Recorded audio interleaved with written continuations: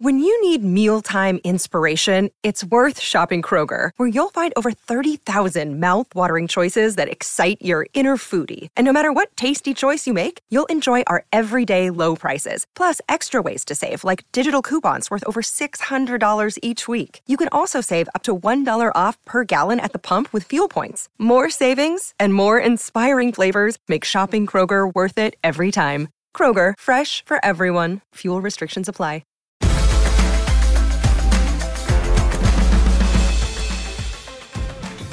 Hey everybody, welcome to the Curt Schilling Baseball Show, episode 53. Got a special one for you. Going to run into a former teammate of mine in an interview I think you're going to love. But first, real quick, wanted to touch base on what's going on in baseball right now. So many of you I know that are hardcore fans understand the waiver wire and how that works, but a lot of people don't. I know players that don't. So about this time of the year, every year, you see a ton of players going through what's called waivers.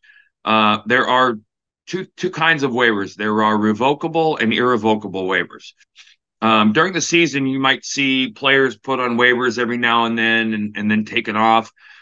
Early in the year, teams can put a player on waivers, and basically what that means is that gives all the other teams in baseball access to that player. And in reverse order, from worst to first, a team can claim a player on revocable waivers early in the year. The team that puts them on waivers can call them back. Sometimes it's to find out if somebody has interest in a player. Sometimes you put players on waivers because you need to open up a spot on your 40-man roster. And guys that go on waivers are guys that are on the 40-man roster, and you can only have 40 players on that roster. So those spots are valuable. Now, what happens now is at the end of the year, we have this irrevocable waivers. And what that means is that any players put on waivers now, if you claim them, you own them. And that might not sound like a big deal, but this is how you get rid of contracts you don't want or players you aren't planning on having next year. And a team that went all in at the deadline and ended up going right down the crapper showed you what it looks like. The Angels put Lucas Giolito, Matt Moore, Ronaldo Lopez, Dominic Leone, Hunter Renfroe, Randall Grichuk on waivers. I think Giolito and Moore has been probably as good as anybody on that staff. But the Giolito one, I think, caught everybody by surprise. Number one, because I think everybody was surprised the Angels ended up getting him. But more importantly, he's got time left on this contract at a big number. And somebody picks him up, and I think somebody will pick him up. They own the contract and the player and all the money. It's a way for, like I said, teams dump contracts at the end of the year. Try to anyway. The Dodgers waived Josh Donaldson, Harrison Bader, Mets waived Carrasco, Tigers waived Jose Cisneros, reliever. But you can pick them up for, I think it's $50,000, and you own them in their contracts. And then waivers are in reverse order. If you pick somebody, you go to the bottom of the list, and the next team's up and things like that. And if a team rosters them right now, Curt, they can be on the playoff roster if they roster them by September 1st. September 1st, right, correct. And that's why it happens now, because teams that want to roster a player, I think you're going to see a team like the Marlins. I could see the Marlins, if depending on ownership, could be very active here. And some teams that are playing better. I was actually surprised that we didn't see a lot of Padre contracts on the market, on the waiver wire with those big deals, and given how badly they're playing. The other thing it clears you up, if you clear waivers, you can outright a guy and send him to the minor leagues without having to worry about him being taken out by another club. So that's waivers in a nutshell. So look for any. If you look in the past, there have been times where teams have picked up a kind of a monster contract out of nowhere because they wanted to plug a hole with a guy that they knew that they were probably going to want for the postseason if they made it. I remember the Padres doing it with Randy Myers a long time ago, picking him up late in the year. So anyway, that's waivers in a nutshell. Now to the interview. A guy I had the privilege of playing with and who's been a friend for life, who I would argue is probably one of the more underrated players of my generation, played 18 years in the big leagues. ended his career with this 2,769 hits. That's 31st all time. What did I say, Bill? We're 24,000 players in the big leagues. Yeah. In history, 31 players. This player was the 31st player all time in hits. And runs, he was 60 something in runs. But point being, this guy was really, really good. Johnny Damon patrolled center field for us in 2004. Had the game of his life in Game 7 of the ALCS, hitting 2 home runs, including a grand slam to pretty much ice the game. And was, I think, very underrated defending player. He went with the moniker of idiots for the 04 team. That kind of stuck. The media ran with it, but I think you're going to find out he's anything but an idiot when it comes to life and sports. So I hope you guys enjoy the interview. Stay tuned.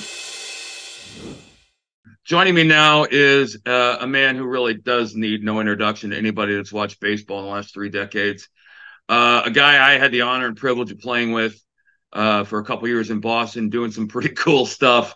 Listen, Johnny, before I bring you on, and by the way, his name's Johnny Damon, and you'll get to see him, ladies. I want to mention something to you. I mean, you and I played together, and that whole idiot thing in Boston was fun as hell to be a part of. But I don't know that people understand how good you were. And I wanted to mention something. Since 1876, there have been 20,448 baseball players put on a big league uniform. Johnny Damon ranks 31st all time in runs scored and 55th all time in hits, 68th in stolen bases. Johnny, it's always a pleasure, my friend. Good to see you. Great to talk to you. How's everything going there? Hey, Curt, everything's going great. Great seeing you. And, that championship run we had in 2004, you can never top that. And I'm so happy that I got to share it with you. I'm glad you came over from Arizona and brought your World Series expertise. And what a great time. I mean, they're going to remember us forever. And Next year's 20 years, brother. It is. It's exactly right. It's 20 years, which is amazing. And we'll get into the baseball stuff because there's a lot of laughs to be had. But first, let's talk about life. You look great. I saw you. I saw you in the yellow of the Savannah Bananas. You got to talk me through that. What was that like? Oh, it's such a great experience. I've joined them 3 times this year, and the last time I picked up a bat was back in March. And man, that bat was so heavy this time. I should at least try to go out there and practice and try to get in shape. You didn't do it when you played. Why would you do it now? Well, because I'm almost 50, so I've got to get my butt in gear. But what they do, it's great for baseball. It gives kids a different outlook on baseball. You can go out there and you can have fun. Obviously, you can't dance around as much as these guys do, but right. They're fabulous. I mean, they sold. It's funny because you and I come from one of the last generations of, I don't want to say old school, but baseball was different, very different back then. And I grew up in the 70s and 80s, and I was a traditionalist and all those things. And I look at my initial look at Savannah was like, this is a clown show, blah blah. But the fans freaking love it, and. You know what? At the end of the day, that's what it's about. It's about putting people in the seats and having kids come out like we did as kids, enjoying the game. And as crazy it looks like it's a hell of a lot of fun for the players.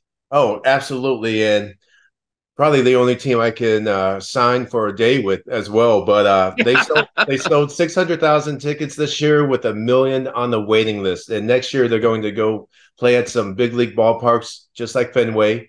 I know they're going to make the trip to the new ballpark for the Rangers and the Astros, I believe Padres, Petco Park. So 8 major league ballparks next year.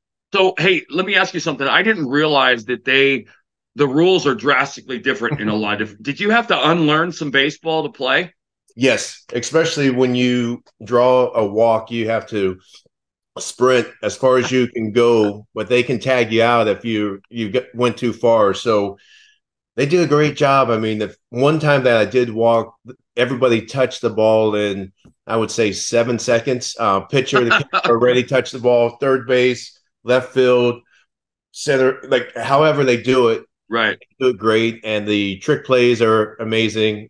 I could never do a backflip after like catching a ball like these guys can, and they do get a lot of great guys out to participate. I know they have a game against some Major League Baseball alumni in a couple days, I believe September 2nd up in Savannah. But they're Well, it's doing funny great. because I was watching you and I was thinking about the fact that it felt like when we played that Manny was trying to play Savannah Banana baseball sometimes, for real.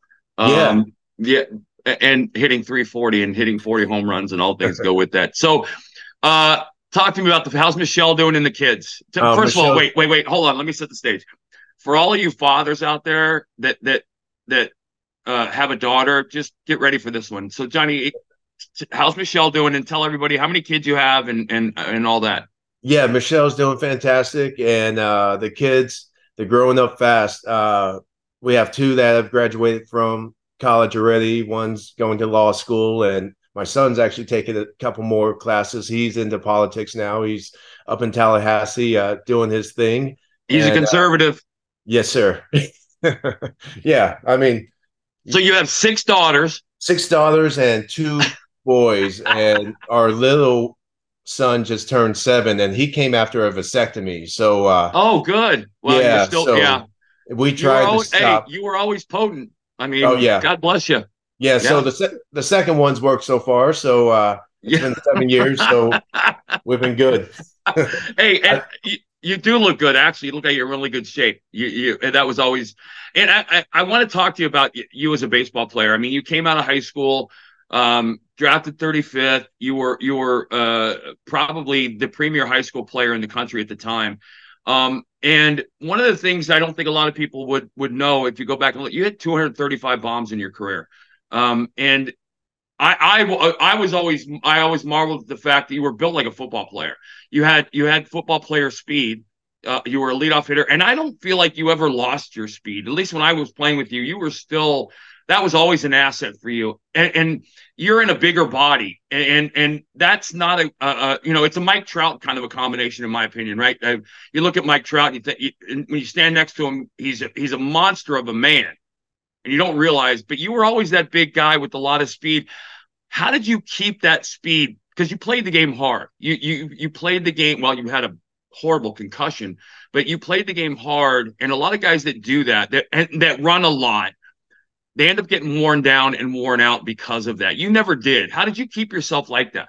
Well, you have to learn, because nowadays a lot of these guys start training a couple of days after the season. They never get a break. So I really didn't get going until the 1st of February. Right. And then I built myself up during spring training. That's why I was very durable, and I really didn't want to take time off. But I was fortunate and blessed with great speed, and I always hustled. So the minute you start learning how to jog, your body's going to get used to it. So I was always used to sprinting, and because of it, was able to continue to play on winning teams, and able to make infielders crazy, because they take one step up and it's bang bang, or they throw the ball away. Hey, and you got to remind me, I got to ask you about one of the new rules.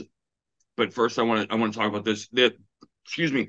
The whole thing around the 04 Sox, the idiots, and all that other stuff. It was kind of something you said in jest in an interview, and it just Kevin Millar brought it up. Right. Well, he was an idiot, but that's neither here nor there. But you had what I always call it. You had a really high baseball IQ, and that is a skill that's hard to scout sometimes. But I always liked the fact that you knew what your job was.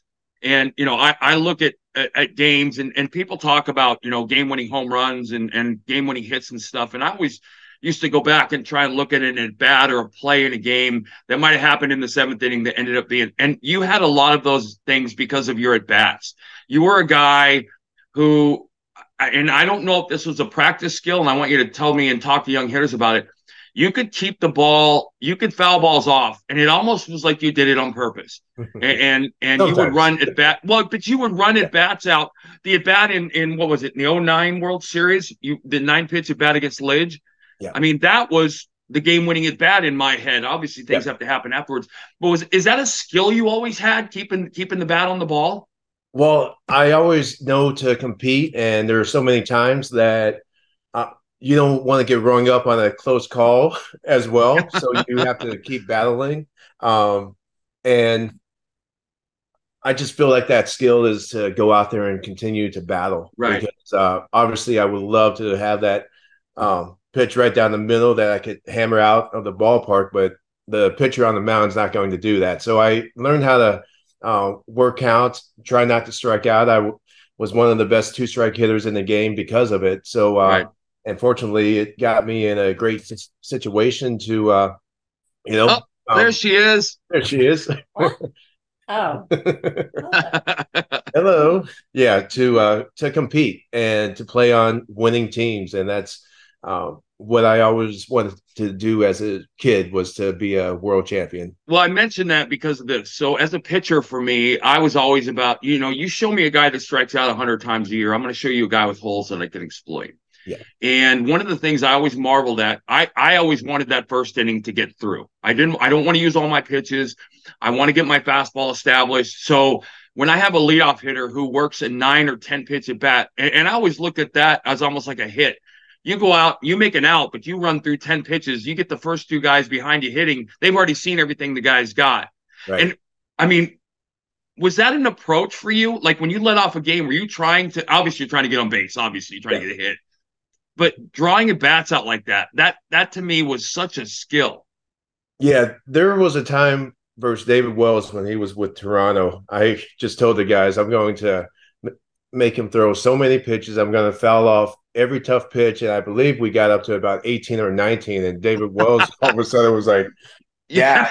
And then I also showed the bunt. So I made him run a little bit. But my job is to make players around me better. So throughout my entire career, the guy who hit in front of me and behind me always had career years. And I'm very proud of that. I'm very proud to make teammates better and just sacrifice for the team. I mean, I very easily could have hit for a higher average. I could have like sacked bunted or did all that easy stuff, or bunt with a big lead, or steal bases with a big lead or a big deficit. But I want to play the game the right way, have respect, and therefore not too many of you guys threw at me on purpose. So people respected. Because that was a stolen base. You didn't want to do. But I think, and I want to say that because again, Johnny, a lot of what came out of 2004 was, the idiots and stuff like that. But we were a professional team, and we played the game the right way. We played the game as hard as it could be played.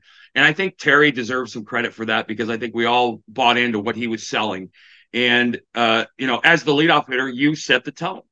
And in much the same way like Henderson did and Tim Raines did, you had your own little style. But I just want to emphasize to people, your baseball IQ was off the charts. And as someone who pitched, I was a guy, I moved you around defensively when I was on the mound, because I had kind of 3.5 outfielders. In Fenway, you had the right center field gap, which was an enormous piece of land. Yes. And having someone like you that could run. And that was the other thing. I had the honor of playing in front of some great center fielders, you and Steve Finley, and guys who as a fly ball pitcher, I always thought Fenway was a hitter's ballpark, and came to realize that if I pitched to center field, 2 things. 1, I got a lot of turf, and 2, I got you out there. And when you were out there, and let me just segue, Manny was in left for the most part when you were out there. I thought Manny was as good as anybody in Fenway playing the wall in the Monster. What was it like? I mean, were you the quarterback in center field? Were you with Trot and right, Manny and left? Were you moving guys around? Were you involved in positioning? Oh, always. And Trot was a very smart outfielder too. He knew how to play guys. We knew how to look at each other and start moving. Manny did play the Fenway Park wall very well. And, I only had to play left and center field for about 20 pitches. Because he still was inside the scoreboard. So, but only 20 times. So that's not. And he was a great cutoff man. He's a great cutoff man. The only time he dove the entire year was ever, which is still one of the greatest highlights ever. Hey, let's talk about '04.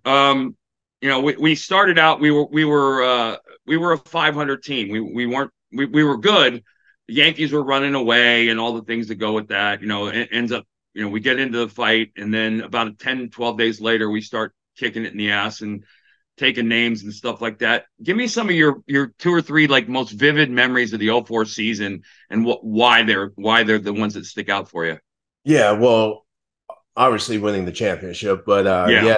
yeah, that game with the fight and everything, it just kind of just brought us all back to earth and told us we've got to kick it into gear. We remember what happened the previous year with the Aaron F. and Boone home run, and granted there was a lot to overcome that later on in the season, but my legs were jelly. So what I ended up doing, I found an 8-foot basketball room and did dunks just to get my legs like explosive again. I wish I could say Really? they were 10 feet, but I got my legs going again. And as a center fielder, if your legs aren't there, it's Yeah. going to be tough. You're not going to catch routine fly balls. You're not going to have the balance at the plate. So I made sure I got my legs going, and it was just some explosive jumps.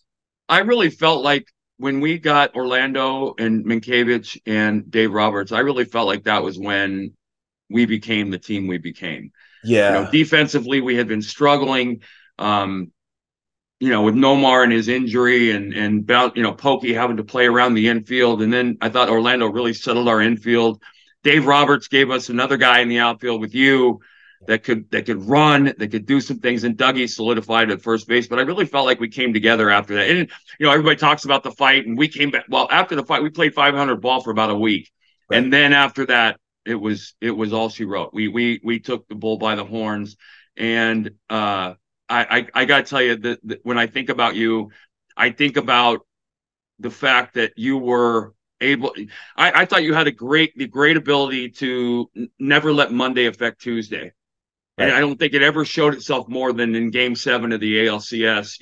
They had pitched you well the entire series, and they had for the most part, in a sense, shut you down as much as Yeah. you could be shut down.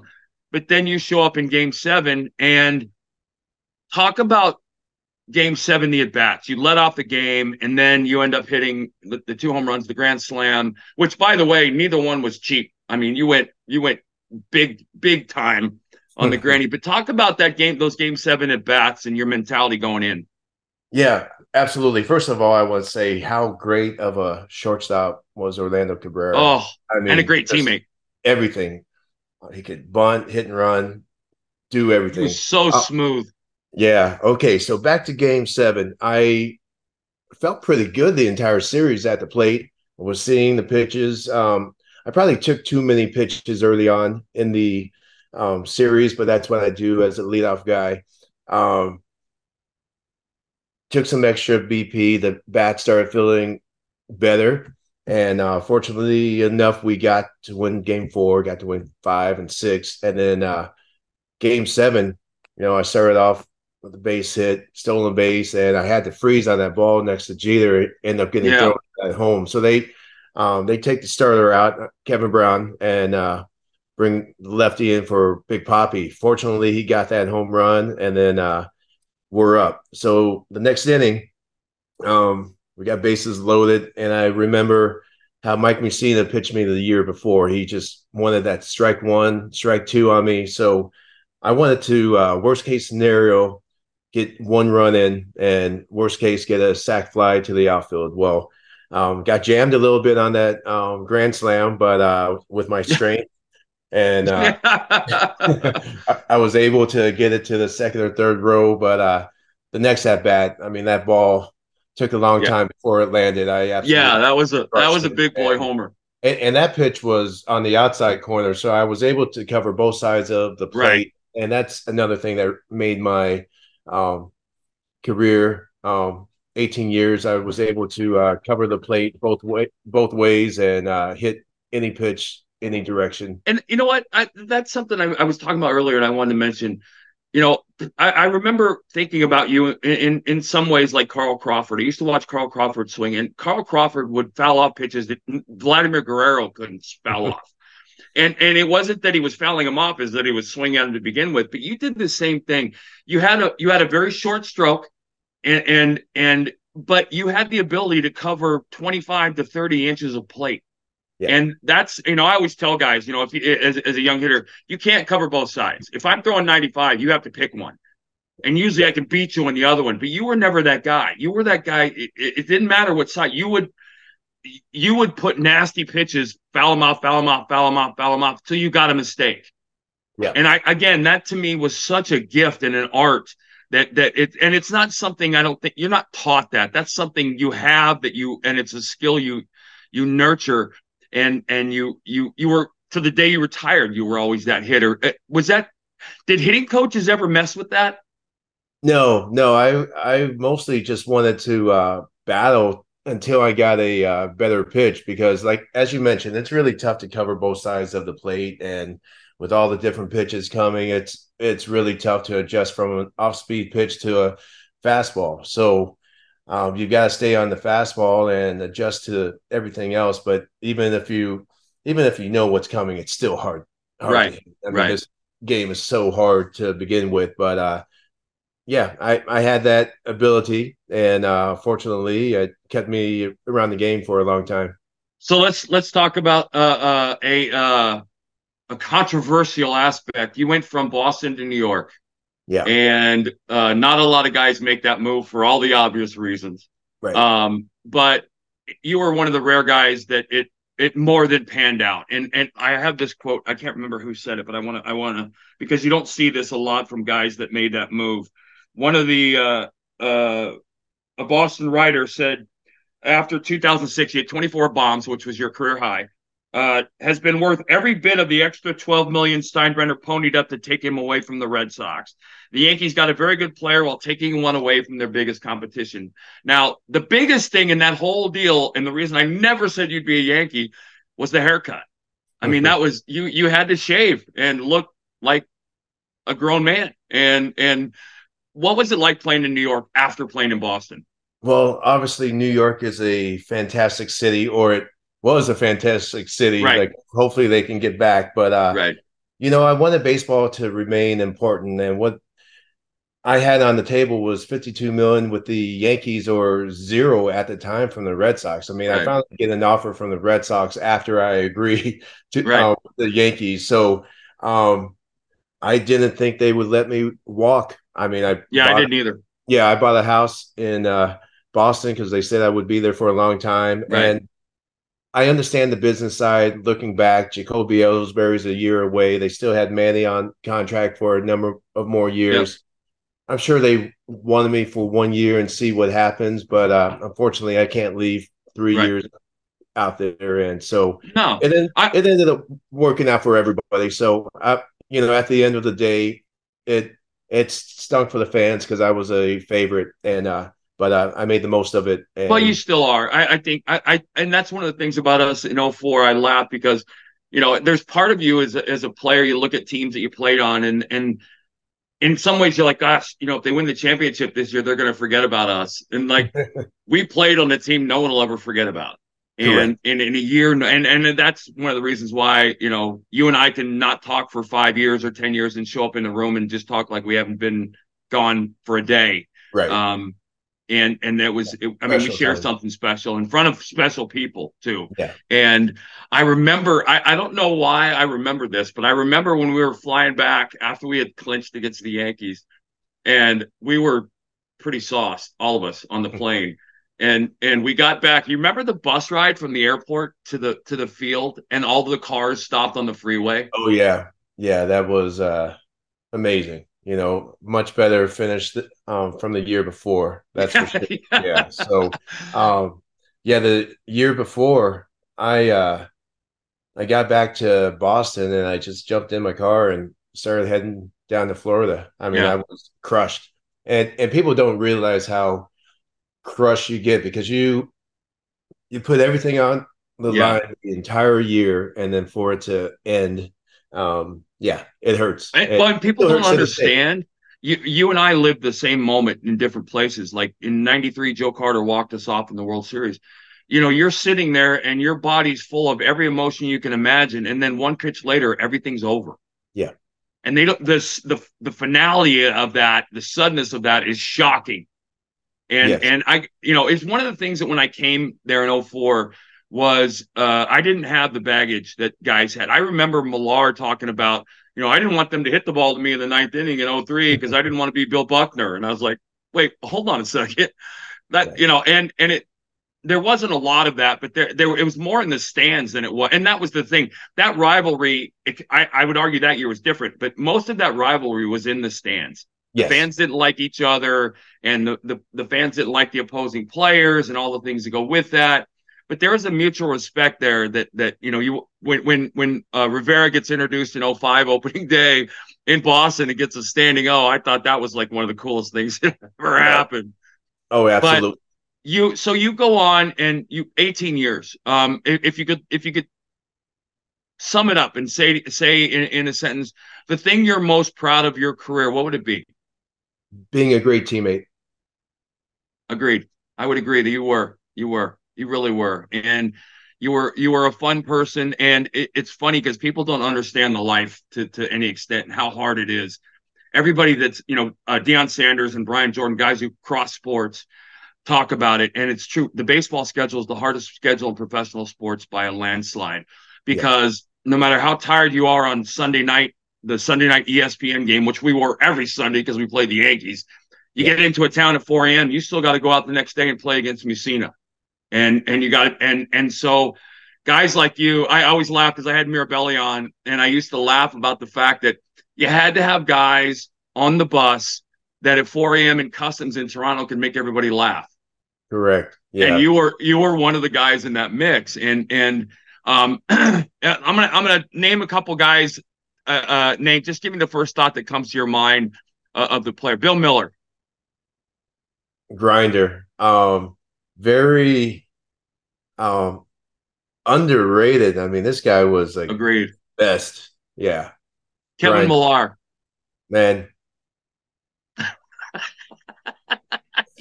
That's it. That's perfect. That's perfect. That's perfect. We couldn't have done it without him. We couldn't have done it without him. We stayed so loose, and it was so great when he joined our team in 2003 because I felt like my first year in Boston, I had to try to get guys going every single day. It still had that old time feeling. And when Kevin came, I was like, great.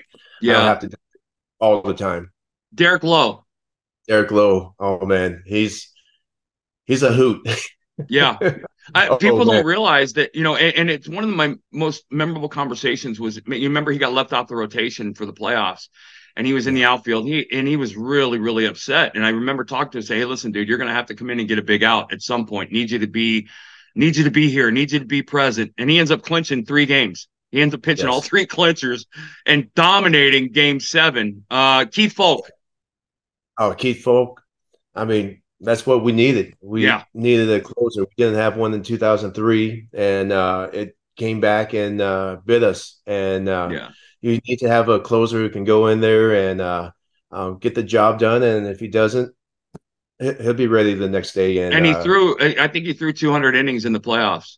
It was just so. I thought he was the MVP of the postseason, along with D-Lo and Mark Bellhorn and I thought Folky. Jason Varitek. Best game caller ever. And he's a captain. So I love playing with him. Another Central Florida boy. A lot of Central Florida guys on. Yeah, he always annoyed me. He always annoyed me because, like you, he went around the locker room naked. And, physically, it was like, come on, dude, put something on already. You're locker next to me. I can't do this every day. Best game caller I ever played for. The only time I think I ever shook him off, I lost a no-hitter. So I learned the hard way. So what are you doing now? I mean, I know you're retired. You're clearly, like I said, you're still obviously in as good a shape as you've been in a long time. What's life like right now for you? Well, life is fantastic. I have my sports drink called A Game. We are. Yeah, I love the shirt. Yeah, we're in a lot of places in Arizona now, but up and down the East Coast. Shaw's Stop and Shop, Giant John Eagle, Food Lion's been great to us in North Carolina area. Publix and Costco down here in the South, and a couple stores in Texas, and about 6,000 right now. And Nice. it's a very clean hydration drink. Created it back in 2012. It was a hot summer. A lot of kids were dehydrated, many dying, mostly football players. So I wanted something that was cleaner than what's out there or what's been out there, and it tastes great, and it's got a great name. I mean, you got to bring your A game every single, Right. whether you're a parent, Yep. pitcher, hitter, teacher. Yeah, I like all it. the time. A game. I have not seen that. I'm in Tennessee. I'm gonna have to give that a whirl. Hey JD, Oh yeah, listen, we're in Publix in Tennessee. Yeah. it is awesome to catch up with you. It's great to see you again. I love you to death, and I wish you nothing but the best, my friend. Hey, thank you, brother. Say hello to the family. Love I will do always. that. All right. Great seeing you. That's Johnny Damon in a nutshell. Hopefully you enjoyed that as much as I did because I had fun. Guys, it's Labor Day weekend. Anywhere you want to find your podcast, or anywhere you do find your podcast, you can find us. We'd like you to go to outkick.com and find it there. But Apple, Spotify, everywhere else. Coming up on Tuesday will be the full interview with Rod Carew. So between now and Tuesday, have a wonderful Labor Day weekend. Take Justin Jefferson with your first pick in your football draft. Don't overthink it. And if you're second, you take Christian McCaffrey.